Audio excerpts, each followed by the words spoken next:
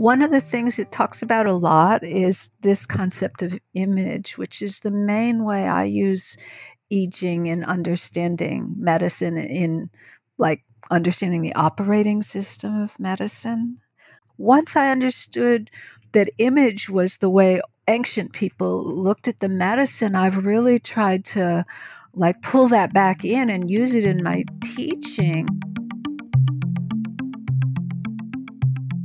Hi, I'm Michael Max, and this is Qiological, the podcast for practitioners of acupuncture and East Asian medicine that connects together the voices of our community. How often have you heard this? I'm no good at marketing. I don't know anything about business. I hate selling, or I'm not a business person. It's kind of a mantra in our profession, and like any mantra or recurring thought, it will over time create exactly what it is that we're thinking about. In truth, I'm no stranger to these beliefs. And even though I grew up in a family of small business people, a family where people mostly didn't have a job, they had a business, it's taken the engaging of the practice of medicine to open me up to the importance of really engaging the practice of practice. What if the business of your practice wasn't separate from the practice of your medicine? And what if you gave as much attention to your business as you did to your patients? After all, the business is what allows you to have those patients in the first place. I'd like to invite you, even if just for a moment or two each day, that instead of thinking as your business as something that you, air quotes here, have to do, it's actually something that you get to do. To connect with how it's a privilege to be in a position to craft your practice and your business in a way that reflects who you are and who you want to become. I get it that we are constantly interrupted, pitched, spammed, and if we're not careful, cheated by less than ethical people out there to steal our attention, time, or money. But I think it's a big mistake to say that marketing is evil. And it's disingenuous too, because really we all are in the marketing business. If you've been on a date, you've tried to sell yourself to someone else. And if you got kids, they're pitching you all the time. And you do it to them as well. And even with your patients, you're probably constantly marketing, constantly coaxing, teaching, suggesting that they somehow find a way to improve their health. Sometimes we are simply trying to sell our patients on themselves. Consider that marketing is nothing more than skillful human communication. And yeah, those marketers that we find annoying, it's usually because they're unskilled or they have failed to recognize we're not interested in what they have to offer. Good marketing, really good marketing, and sales for that matter, is not about forcing something on someone that they don't want. It's about creating and delivering something they've been wanting and waiting for. It's about being attentive to what our patients and our potential patients want and how we might be able to help. If the focus is more on what you get from the interaction, then yeah, you might be moving into some smarmy territory. But if you are clear that what you have to offer and respect that it might not be for the person that you're offering it to, then there's nothing unethical about what you're doing. And really, when we say we're not good at marketing, we're cutting ourselves off from vast communication resources that we've already got. And we're throwing up roadblocks to creating a business that will take us to where we want to go. It helps to know what you're about. And I suspect it's essential to know what your services are for and who they're for. That way you don't waste time on those who aren't interested or those who are really looking for a different solution. Again, business and marketing, it's something we have the privilege and the opportunity to do. It's an opportunity to create meaning, and it's an opportunity to create connectivity. Do you have a strong opinion one way or another about my thoughts here? And if so, would you be interested in a longer discussion on the topic? These conversations come to you through the generous support of our sponsors and members. All the sponsors here provide helpful products or services that you'll find beneficial in your clinical work. Worried that an EMR is too complex for you? Jane has friendly and knowledgeable support. Mayway Herbs is celebrating the 55th year of their family business. You're invited to make use of their vast library of resources.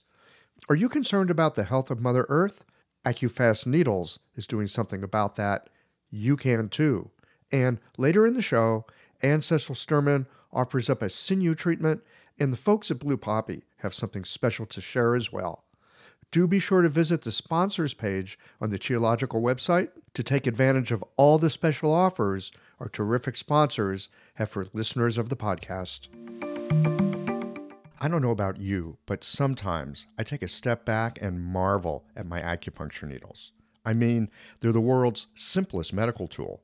A sharpened wire and a handle. That's it. And with this simple tool, hundreds of health conditions can be resolved. I love it.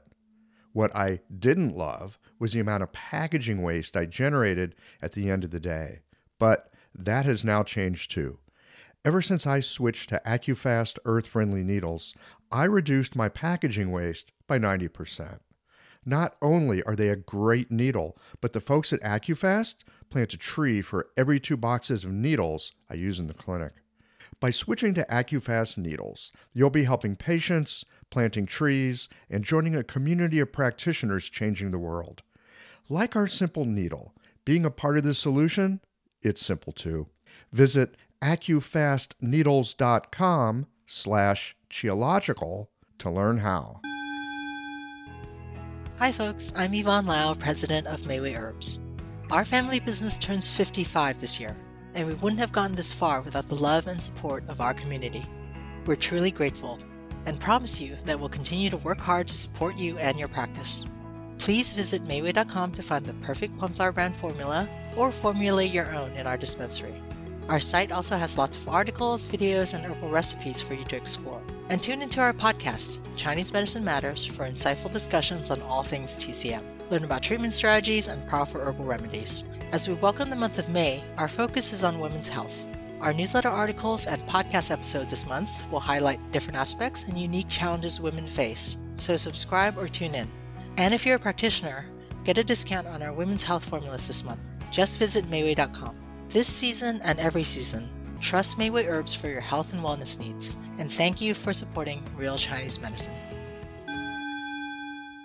I love how technology can help to automate my office, and I want to share with you my favorite tool for doing so, Jane. Jane is a clinic management software in EMR with a human touch. Whether you're switching your software or going paperless for the first time, the Jane team knows that the onboarding process can feel a little overwhelming. That's why with Jane, you don't just get software, you get a whole team. Included in every Jane subscription is their award-winning customer support available by phone, email, and chat whenever you need it, even Saturdays. You can also book a free account setup consultation to review your account and ensure you feel confident about going live. If you're interested in making the switch to Jane, head to jane.app/switch to book a one-on-one demo with a member of their support team. And be sure to mention the code Qiological at the time of sign up for a 1-month grace period on your new Jane account. My guest today is Lorraine Wilcox. You know, Lorraine probably doesn't need much of an introduction. She's notorious, especially if you're over on the Distraction Machine Facebook. She's got a bunch of sites there. She has her fingers in all kinds of the Chinese medicine pie. But the part of the pie that we're going to be talking about today is the I Ching. And the other thing is we're going to talk about medicine too. Anyway, hey, Lorraine, welcome once again to Qiological. Thank you. Thank you. I appreciate being here. I'm excited. This time I get to talk to you. I'd like to begin with how people have wandered themselves into whatever it is that this conversation is about. Whatever, it's like, what got you to where you are? Nobody went to that high school career counseling thing and had someone recommend, oh yeah, why don't you try Chinese medicine or Chinese language or, that kind of stuff. I'd like to know how you got interested in the I Ching I'm an old hippie. And so I had heard about it, but I actually had never been interested in it. And when I went to acupuncture school, which I started in 1986, my first teacher, I actually don't think he was very good for, the basic theories or fundamentals class. He's English speaker, didn't speak or read Chinese, and there were very few books then. And, it was supposed to be a 3-hour class, and he'd often end after an hour and a half. But one time in the fundamentals class in my very first quarter, he said, "Oh, let me show you how to do a reading with the I Ching." And so I just was fascinated by it. I tend to work on obsession. I get obsessed with things intensely, and then after a while, I'm over it. But with the I Ching, I stayed obsessed with it for a long time. So, I bought a copy of the book and I got 3 coins and I started asking questions all the time because at that point my life was fairly chaotic. I'm good at stirring things up, or at least I was in the past.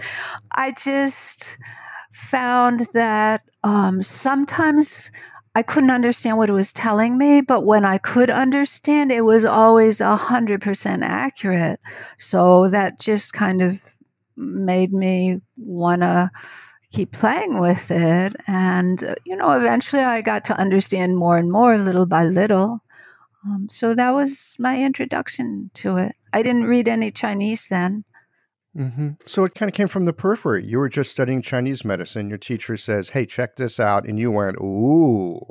Yeah. Wow." I mean, he showed us how to do it. It wasn't just, you should check this out, but he showed us how to do it. And yeah, it was kind of love at first sight. What's the best way to craft a question for the I Ching? My suspicion is if you know how to ask the right kind of question in the right kind of way, it's probably going to be more helpful. It's true. And at that point, I was doing a lot of divination, both for myself, and later I started, if somebody I knew was having trouble, I'd ask for them. One of the most important things, I think, is to let go of what you want the answer to be and try to be in a neutral place where you can read it rather than reading into it what you want to hear. So if I was really in a moment of turmoil, that's not a good time to ask. I'd have to do whatever to calm myself so I could be open to listening. I think that's the most important thing.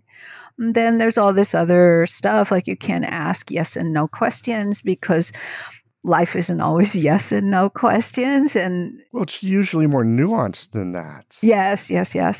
And you should have a time frame when you're asking, so that if you say, "Will I be able to do this or get this?" And then it says, "Oh, there'll be some turmoil, but eventually you'll get there."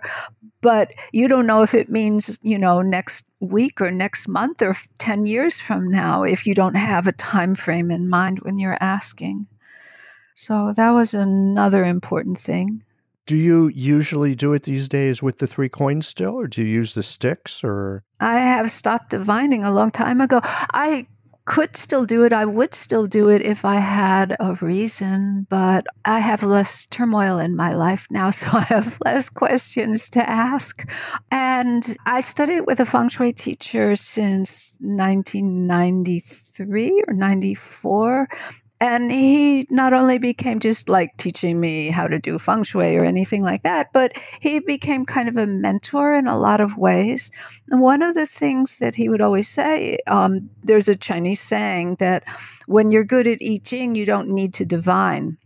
I'm not saying I'm good at I Ching, but I've found as time goes on, I need to ask questions less because I kind of understand how the universe works a little better. I mean, that sounds pretty grandiose and I don't mean it that way, but like now I know what causes chaos in my life, so I don't go there anymore. Now I know kind of how to act better and how to make better choices. So it's more like I've absorbed some of the thinking and then I don't need to like ask it because I already kind of know. But I would ask it if I felt a need to. I'm really struck by that. When you're good at the I Ching, you don't need to divine. I mean, that really, when I think about like working in the clinic, practicing medicine, there are days where it's just not coming together and I'm kind of thinking about theory and I'm working with very basic building block stuff because it's like all I can do to orient myself. And then there are the other days I don't think about what I'm doing at all. I just do it. It flows. It just flows. And it Yeah. sounds like, I think with anything that we learn, music's the same way. At first you're really working the chords, you're really paying attention. And then at a certain point, you just play music. So it sounds like with the I Ching, once you grasp it in a certain way, it's like gaining a second language. It's already there for you. I think so. So part of my kind of reluctance for doing this interview is that I haven't actually sat down and used it in such a long time, but it's just kind of become a part of me, almost like, not exactly like a voice in my head because, I don't hear voices, but, if I stop and think about whatever the problem is, I usually can decide to do the right thing rather than avoidance or building up anxiety and freaking out and getting people all agitated. I usually can actually know how to act if I stop and listen, which I had problems with in the past. So it's really helped you to develop yourself in a certain way into a different kind of person. Yes. And my teacher, he really looked down on divination in that sense. He really thought that was like the lowest possible level of the I Ching. Well, that was really useful to me because, if you're an old hippie and if you live in the West and mostly what you hear about is divining with 3 coins. And then if somebody's really fancy, they'll use the 50 sticks and so forth. But that's just like a wandering beggar's tricks or something like that. It's not really what the I Ching is for, but it's so much all we know in the West. Well, then you're the perfect person to talk to today about this. What did your teacher say was a higher form? What did he talk about there? So for one thing, the I Ching, which includes the commentaries that go with it, it's not just 64 hexagrams and, the lines and the text for those hexagrams and lines, but there's also a body of that's often called in English the 10 Wings, which are attributed to Confucius. And among that, there's one that's called the Great Treatise, or it's hard to pronounce the pinyin, but Shi Tzu Chuan. And like that is the most amazing document for, there are parts that are still mysterious and parts I don't understand and parts I don't get, but the parts that I get, it's just like reading Neijing, you go back and read it and you see something you never saw before and it's just like the light bulb goes on over your head.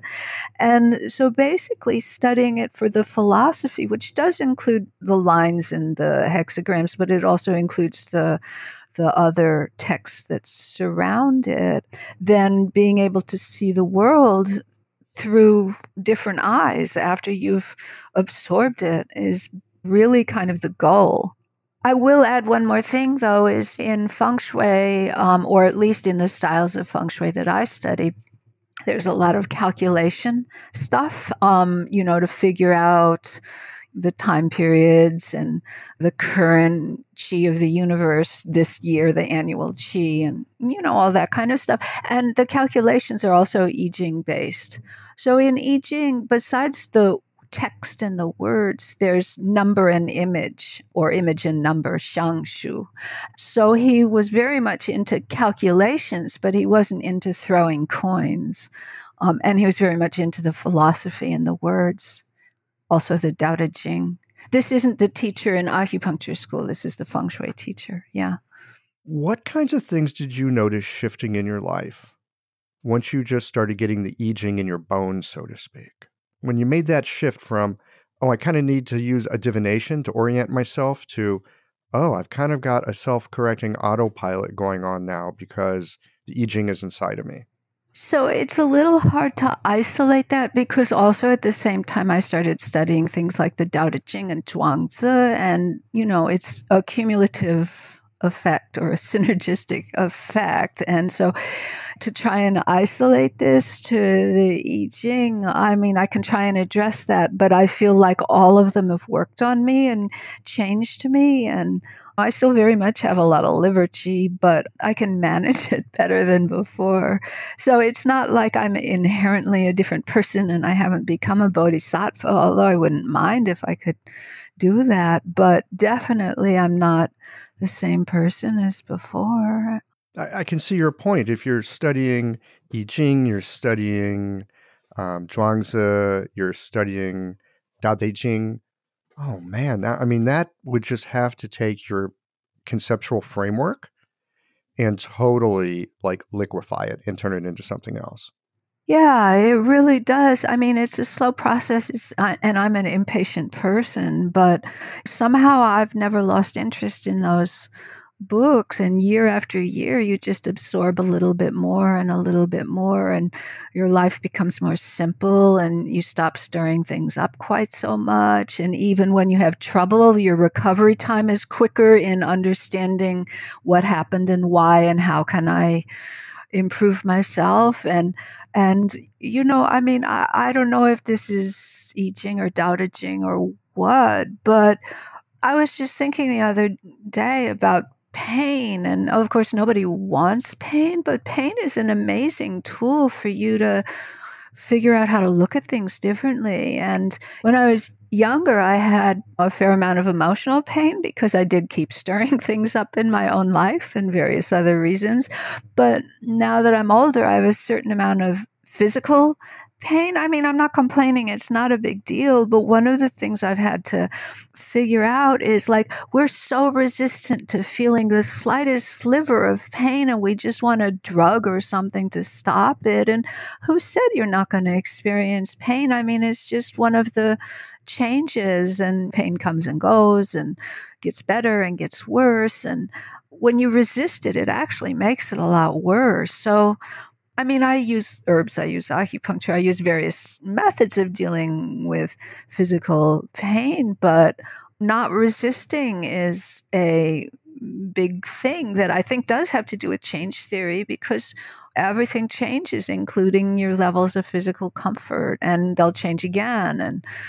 And in fact, as a doctor, I think experiencing pain makes me more compassionate towards patients. I mean, I was fortunate for so much of my life never being in pain, except if I hurt myself and then it would heal or something like that. And I think in the beginning, I was less sympathetic to pain patients because I just didn't understand how life-changing it could be. And then the first time I had some serious pain, I had some frozen shoulder like some years ago. That's all gone and so forth. It's like, oh, now I get what these patients are going through. And frozen shoulder is not serious, but it can be excruciating. Pain is beneficial, and so why resist it? Why not find ways to pass through it more gracefully? At the same time, trying to alleviate it, but I don't need to take all kinds of heavy drugs so that I don't feel one bit of pain. I mean, pain is something that can make you grow. Hello everyone, Anne Cecil Sturman here. A working knowledge of the 8 extraordinary channels from the unbroken oral tradition of acupuncture is valuable beyond words. The power of these channels is tremendous if the practitioner has well integrated diagnostic, theoretical, and practical skill. You'll be familiar with Du Mai, the governor channel, or the Sea of Yang, the primal reservoir of Yang, which ultimately finances all movement and growth. But this channel also governs the ability to self-determine. The psycho-emotional presentation of your patients can be matched to a classical activation of this channel, clearing impedance in the free flow of Yang Qi to body, mind, and spirit. I'd like to share with you the marvelous potency of the Du channel in a full-length live treatment video from the seminar I taught last year in Melbourne, Australia. It's at annececilsturman.com/sinews 2024. Click on the Jump to Free Teaching button, or see the link on my Instagram page at Anne Cecil Sturman. Thanks, Michael. Back to you. I'm thinking of a time I generally do not have pain, but I wrenched my back at one point, and it was right around the time I was looking at a new clinic, which was a second floor walk up. And with a wrenched back, I went up those stairs and realized there is no way I can rent this clinic. Yeah. Because I'm going to have patients like me coming in here. And I had no idea Yeah. just how much of a barrier that was going to be for them. So sometimes it is really useful. And I've seen this with patients too. They've got something, it could be physical pain, it could be emotional pain, it could just be screaming anxiety, right? Mm-hmm. And all they want to do is just get as far away from it as possible. And so often that wanting to get away from it really locks it in. Yeah. At some point, I started getting some tinnitus, and it would give me anxiety because I'd think, oh my goodness, do I have high blood pressure right now? Do I have this? Am I going to have a wind stroke? Blah, blah, blah. And somewhere I read that one of the best things you can do with tinnitus, besides, of course, treating it to try and get better, but is just to make friends with it and not resist it so much. And when I stopped resisting and just started trying to find ways to live with it, it was so much less bothersome. So yes, the goal is to heal and not have it at all. But I mean, in the meantime, you need to find ways to live with things. And I think books like the Tao Te Ching and the I Ching make me better able to cope with discomforts and changes, whether it's, these physical changes I've been talking about or life changes. Not the Tao Te Ching, although the Tao Te Ching, yes, could work this way, but the I Ching in particular, it's kind of a roadmap. It's like, here's a situation and it can go like this, or it can go like this, or it could go like this. You're not just in this, oh my God, it's like this, I'm stuck forever. But you see that there's possible pathways. Do I have that right, or am I just making stuff up? When I was divining, let me tell you about one instance.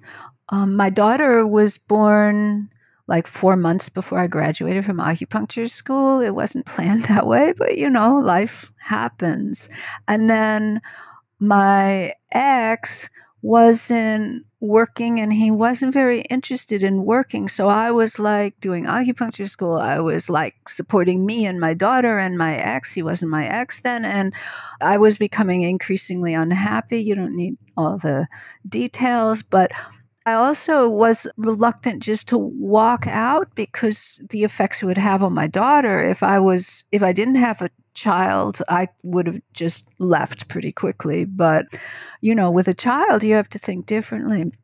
So I asked the I Ching, what would be the results for all of us involved if I were to leave this now, meaning in the immediate future as soon as possible? Because I told you time, you've got to have a time idea. It gave me like, no, not now. I don't remember the exact hexagram, but it was definitely don't do it at this point. And so every 6 months, because you're not supposed to repeatedly ask the same question in a short period of time, or it'll kind of feel harassed.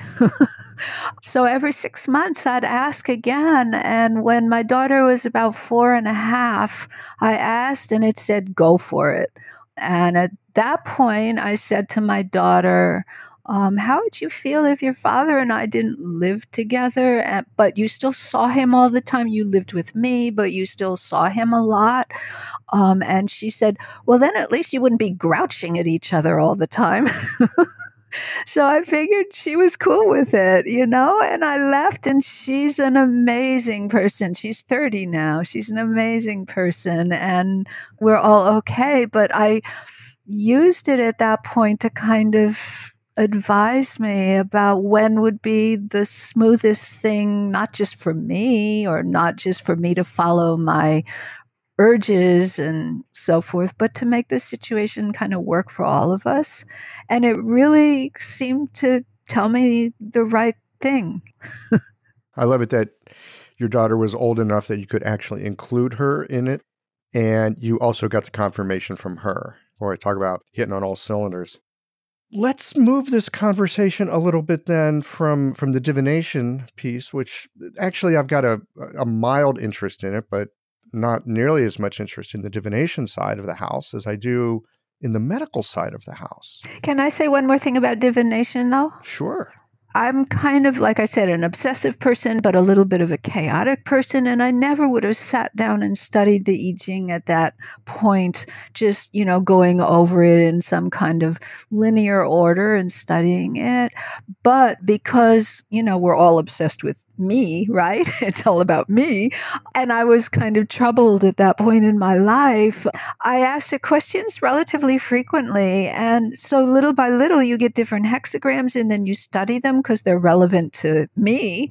And so even though I didn't do it systematically the way a Chinese scholar might have studied in the past, but little by little, I absorbed it because it was relevant rather than just something like school study, And so I don't think divination is bad. I think it's a good entryway, but I think it's not a place to get stuck.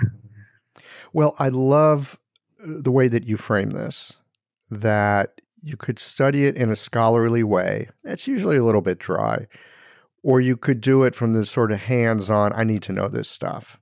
When you say, there's certain hexagrams that show up a lot, I don't use it for divination a lot, but I use it on occasion in a very chaotic way because I basically don't know what I'm doing. But I have noticed that there are certain hexagrams, those damn things are following me around.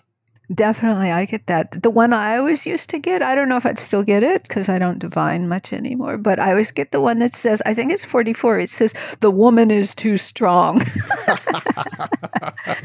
Yeah, right. I always get the one, it's like, I should relax a little. I should slow down. I should lighten up. My earliest remembrance of the I Ching, I had the yellow one.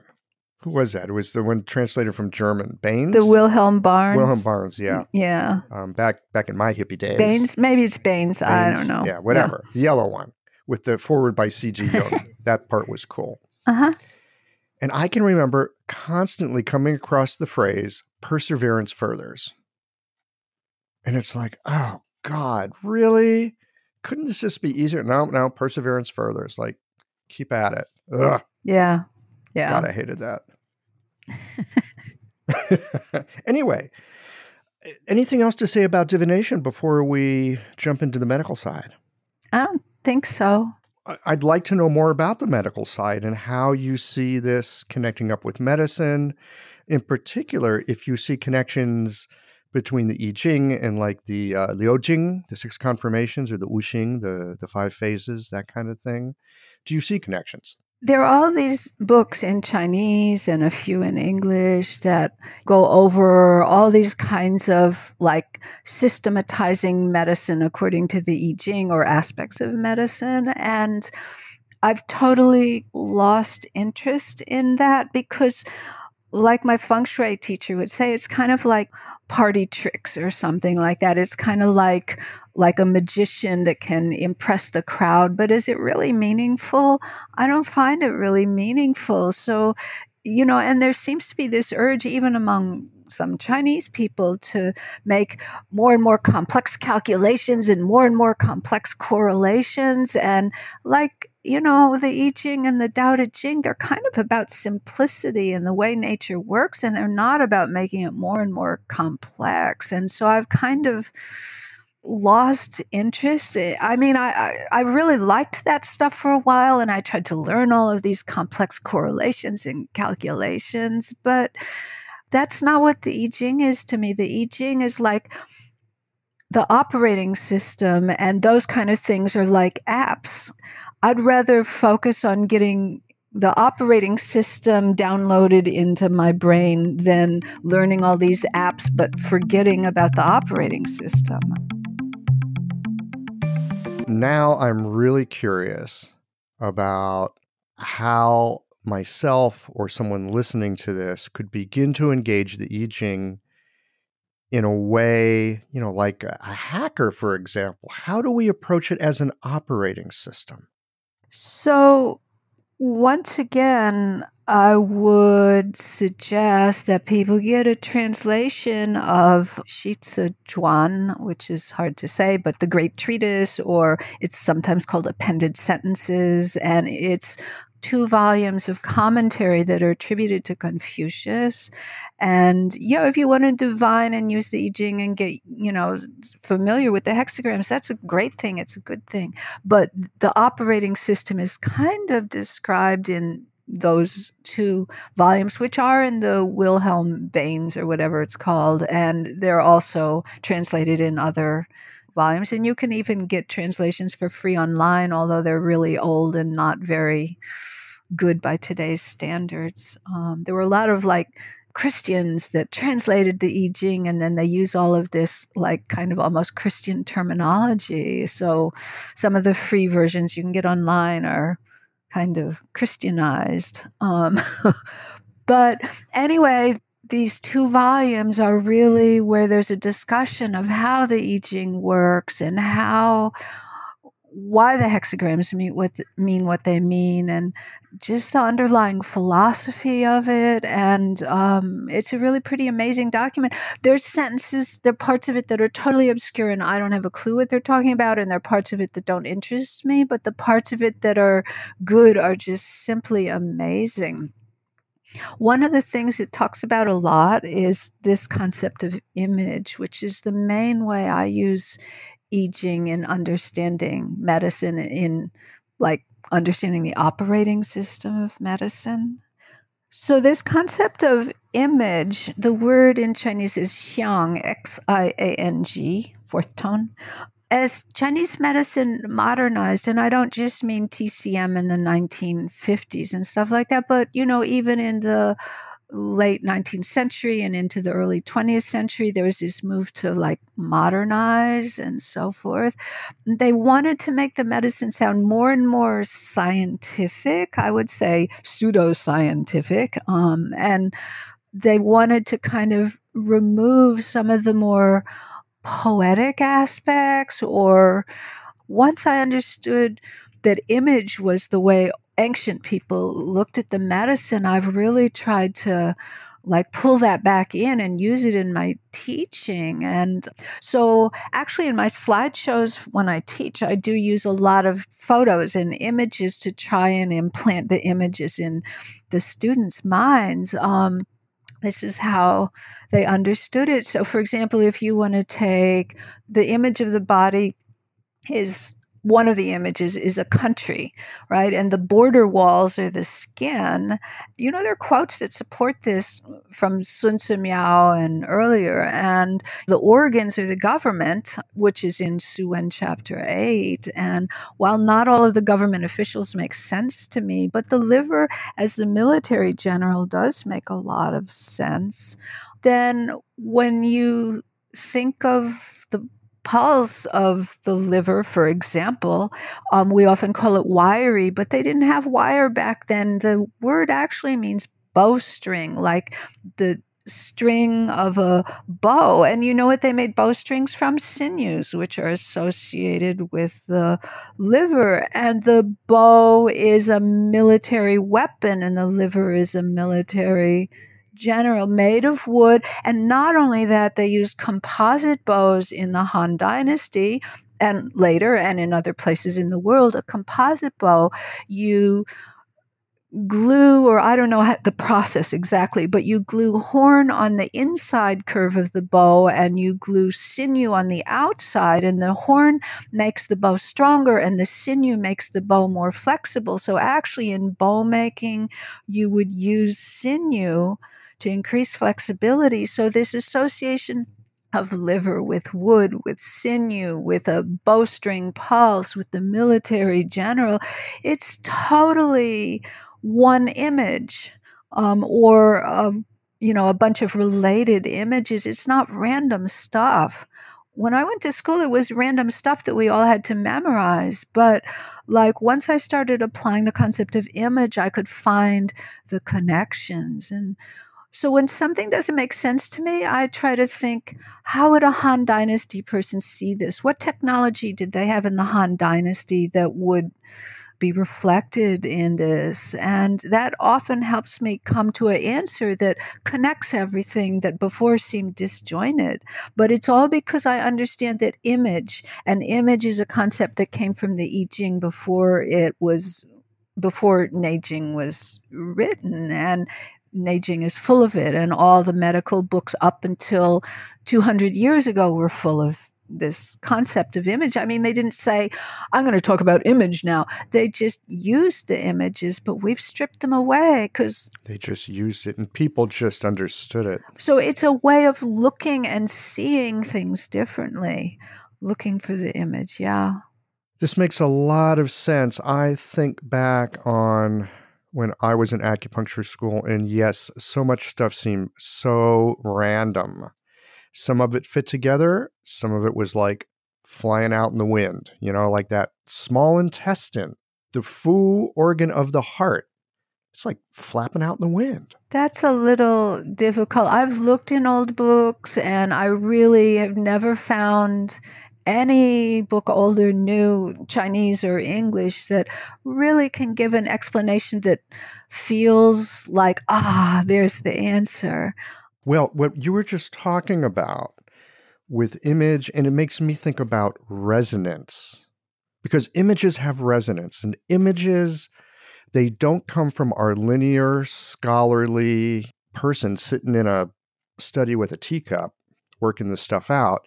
It comes from all of your experience, and it comes from the world as it is and your experience with the world. And it comes from a series of resonances, right? Like that set of bells that they had in the Han Dynasty where you can hit one bell and other ones will ring. Yes. Right? Or just like if you have a guitar sitting in leaning up against the wall and you hit a tuning fork with an A tuning fork, the A string will vibrate in resonance. So yes, things that have the same image resonate with each other. Or we use the word correspond, but break it down to co-respond. They respond to each other. They respond with each other. And in the image gives us a very full, incredibly textual, not just visual, but you can put sound and emotion and experience and everything into an image. It's just dense with information. Whereas if you're just writing out words, not so much. Yeah. You have to kind of cultivate seeing the images in things, but we have a modern mind, a Western mind, and a modern mind. So the part of the cultivation is not necessarily seeing the images that me, Lorraine, who grew up in New York State, would naturally come by, but I have to know a little bit about Chinese culture to see images in the same way. So therefore, when I read history and anthropology and philosophy books that aren't specifically related to medicine, but they really can help me better see the images. This brings up another question for me, and this is a question I've had for a long time, and not just about the I Ching, but really about much of Chinese medicine in general. How do we, as English-speaking Westerners that grew up nowhere near China, didn't grow up anywhere with the Chinese language, let alone Chinese thought, Chinese language, Chinese ways of thinking from centuries ago. I mean, even modern Chinese don't understand this stuff. Correct. Right? So here we are attempting to approach this stuff, and we are so separate in time and space. But are there bridges, or how do you build bridges, or how do you find ways of connecting where you are as a modern woman with stuff that was written thousands of years ago in a completely other part of the world that has nothing to do with what we've grown up with? It is a cultivation, it's not something that you can just instantly have. And it's funny, I graduated from acupuncture school in 1988, and I'm still every once in a while, the light bulb is going on and I'm realizing that I'm not seeing something correctly because I was taught by modern people and that what they said couldn't possibly be true if I look at it from an ancient person's point of view. I'm still unlearning things that I learned in acupuncture school. It's kind of funny, but so some people are really, really practical and they just want to know how do you treat and how do you make your patients get better? And that's like a very, very good thing. I'm, for better or for worse, not a very practical person. I'm a book person and I like knowledge for knowledge's sake, even if it has no use or no apparent use at this time.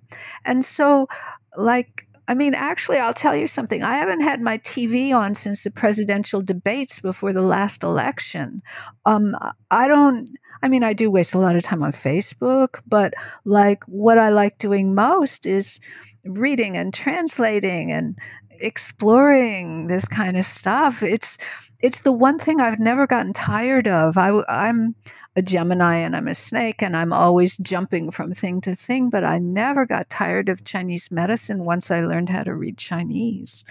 And so I don't know, it's something that I've been cultivating for years and I still have a lot of cultivation to do. But like basically what I say is, kind of my time period is the Ming Dynasty, even though, I talk about I Ching and Neijing, but a Ming Dynasty doctor would also be reading those things, and studying them and so forth. And so what I tend to say is like, my goal is to cultivate a virtual Ming mind. And I know it's impossible. I'll never get there, but that's what I'm trying to grow in my garden, is a virtual Ming Dynasty doctor's mind. And I just keep at it year after year. But, I'm more of a translator than a practitioner. In recent years, the Sa'am acupuncture style has generated significant interest and a loyal and growing following. In the Sa'am approach, a precise diagnosis leads to a 4-needle treatment to address the 5-element and 6 qi imbalances in the body. The 4 needles target the controlling and generating cycles. It's common using this method for the needle sensation to be stronger than in many other styles. Thus, the choice of needle becomes important. The Unico brand of needles lends itself to both strong and gentle techniques. These superior needles are made of uncoated Japanese surgical stainless steel and feature the best guide tube on the market with its unique beveled edge. Additionally, Unico needles have a tensile property that helps with freehanding needles into Jingwell points and allows you to more easily feel the arrival of qi. Blue Poppy is the exclusive importer and distributor of Unico needles. Use the code QI2024 to save 10% off Unico needles at www.bluepoppy.com. You'll be glad you did. Since you are working on a virtual reality Ming mind, how does a Ming mind view time and space differently than our modern minds? That's a good question. I have some things I can say about time, but I don't know if I have a deep answer.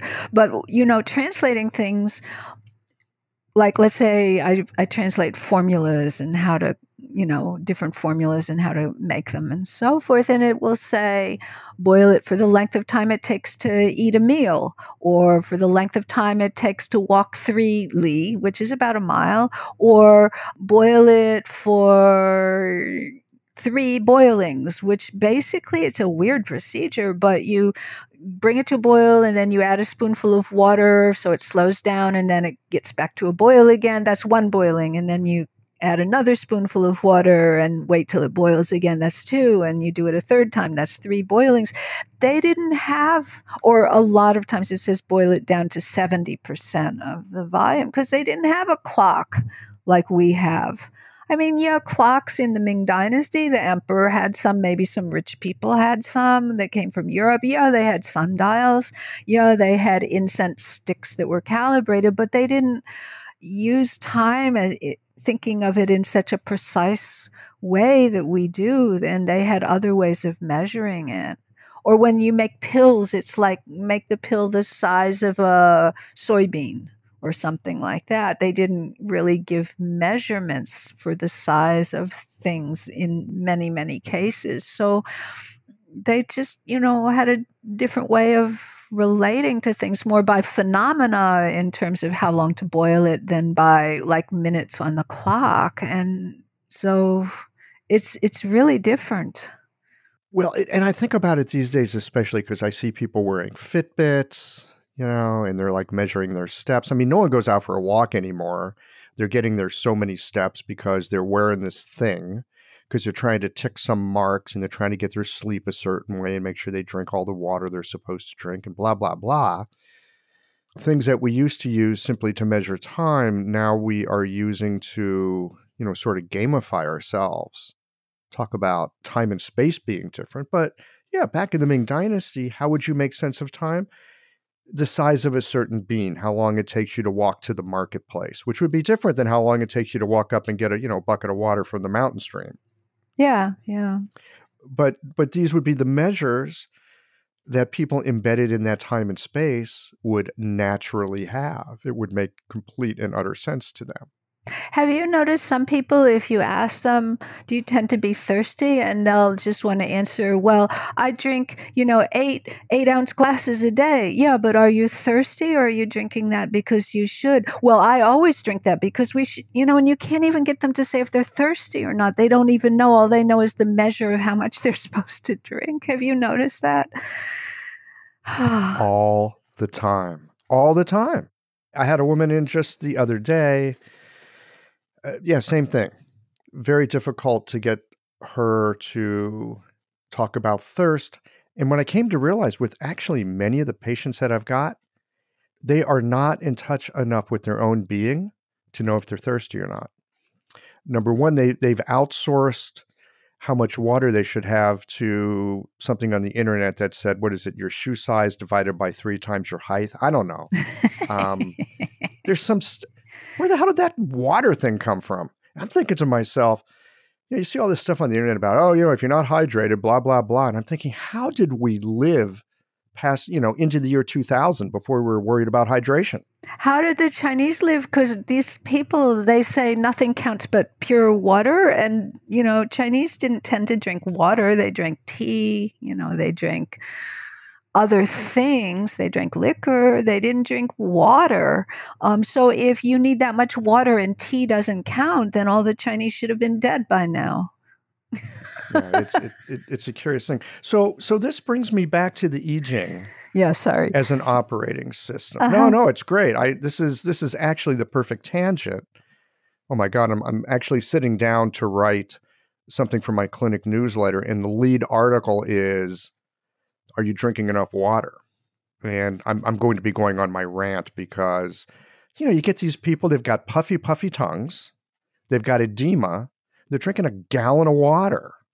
Their skin is dry. Their mouth is dry. Well, my mouth is dry. I guess I should be drinking.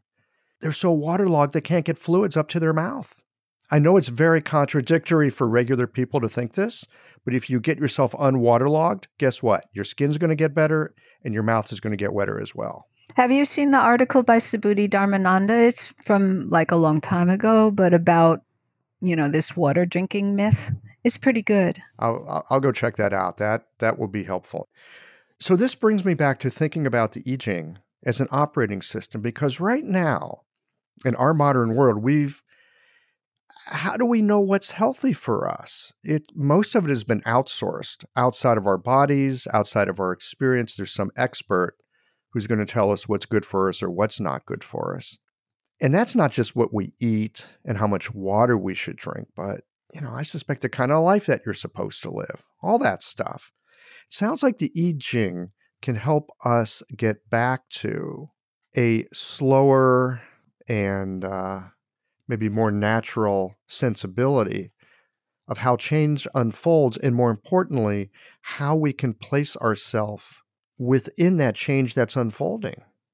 I totally agree. And I also, once again, think the Tao Te Ching is really good. And once again, with both of these books, with all of these books, there are just parts you have to jump over because you don't understand and they don't make sense, or even you don't like them. But then there's gems that you find that speak to you in this moment.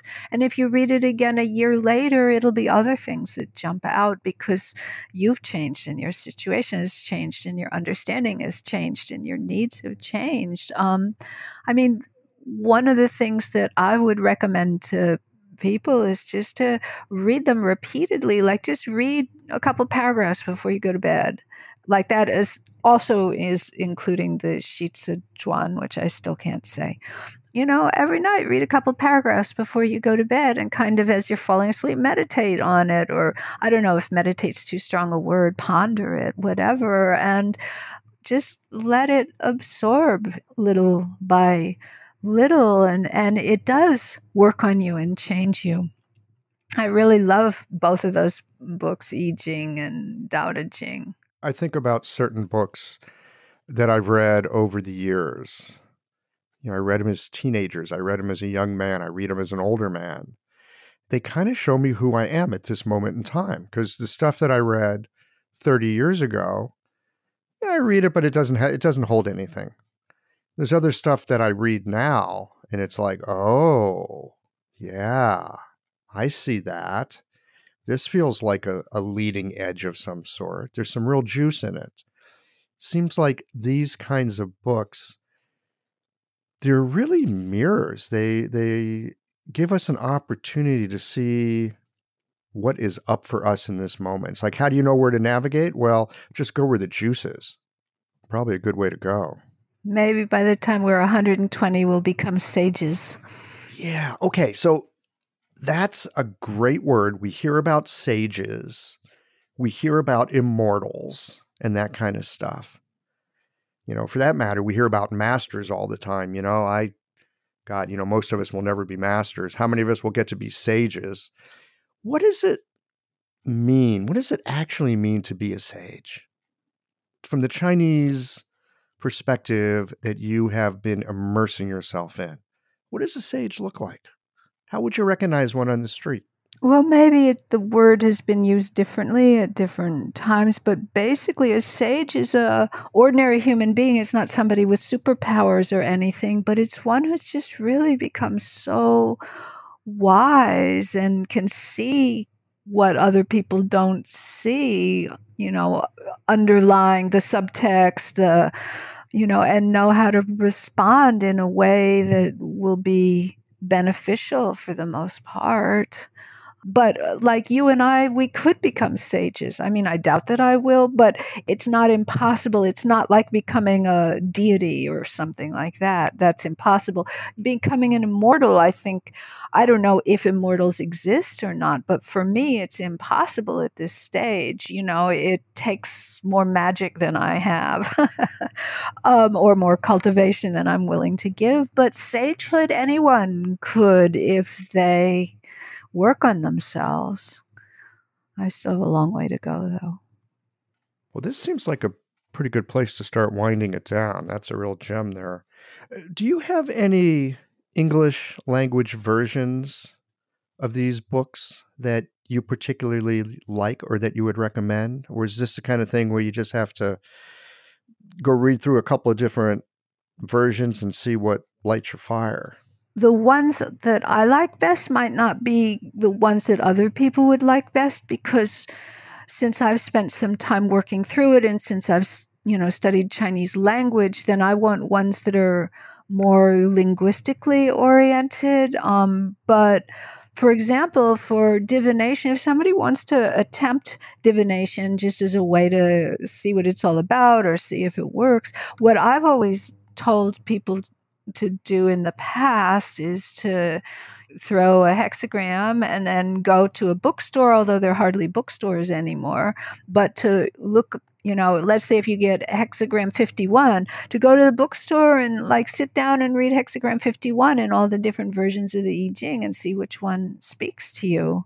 And that just to know that if you do fall in love with the I Ching, that version won't necessarily be the one you'll always favor, but I think it's as it changes you, then the translation that you want to use also changes.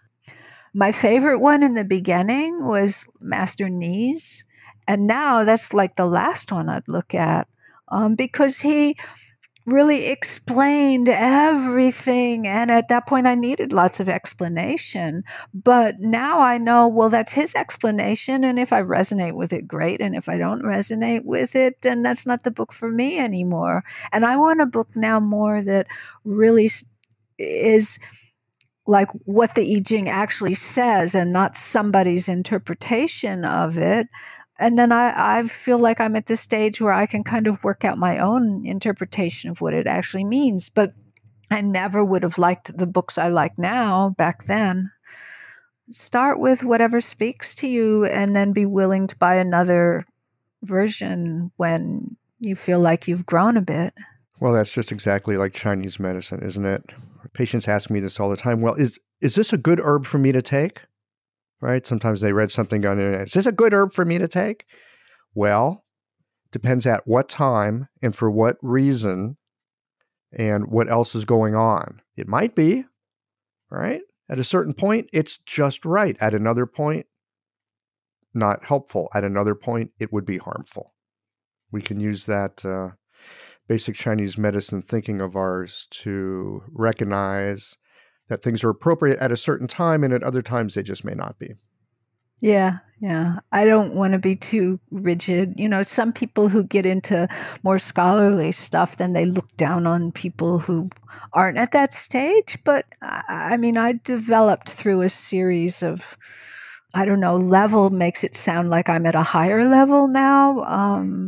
Maybe I am, but, you know, I'm at a different level now. And so if we're talking about change theory, we shouldn't think there's one version that's good for everyone. It changes. Yeah, change theory. Lorraine, thank you so much for the time today. It's been an absolute delight to sit down and go over the I Ching like this. Really appreciate it.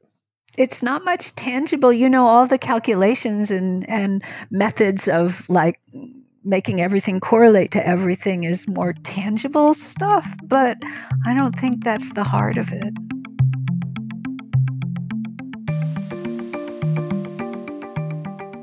All right, that's it for today's conversation. Hey, if you guys like what you're hearing here, if it's helpful to you, please tell your friends about it.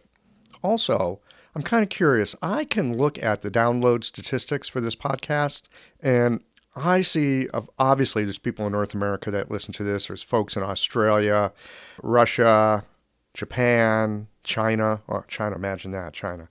And I'm wondering where it is that you're listening to this podcast from. So if you don't mind, if you're listening to this right now, pull out your phone or maybe go buy a postcard. Take a picture. Let me see where it is that you listen to Qiological from. Thanks as always for listening. If you liked this conversation, if you learned something new or found a moment of inspired insight, share the episode with your friends. If you want to support Qiological, there's just one way to do that. It's by going to the website and becoming a member or leaving a one-time contribution today. Well, folks, that's it for today. Join us again next Tuesday for another conversation that connects up the voices of our community.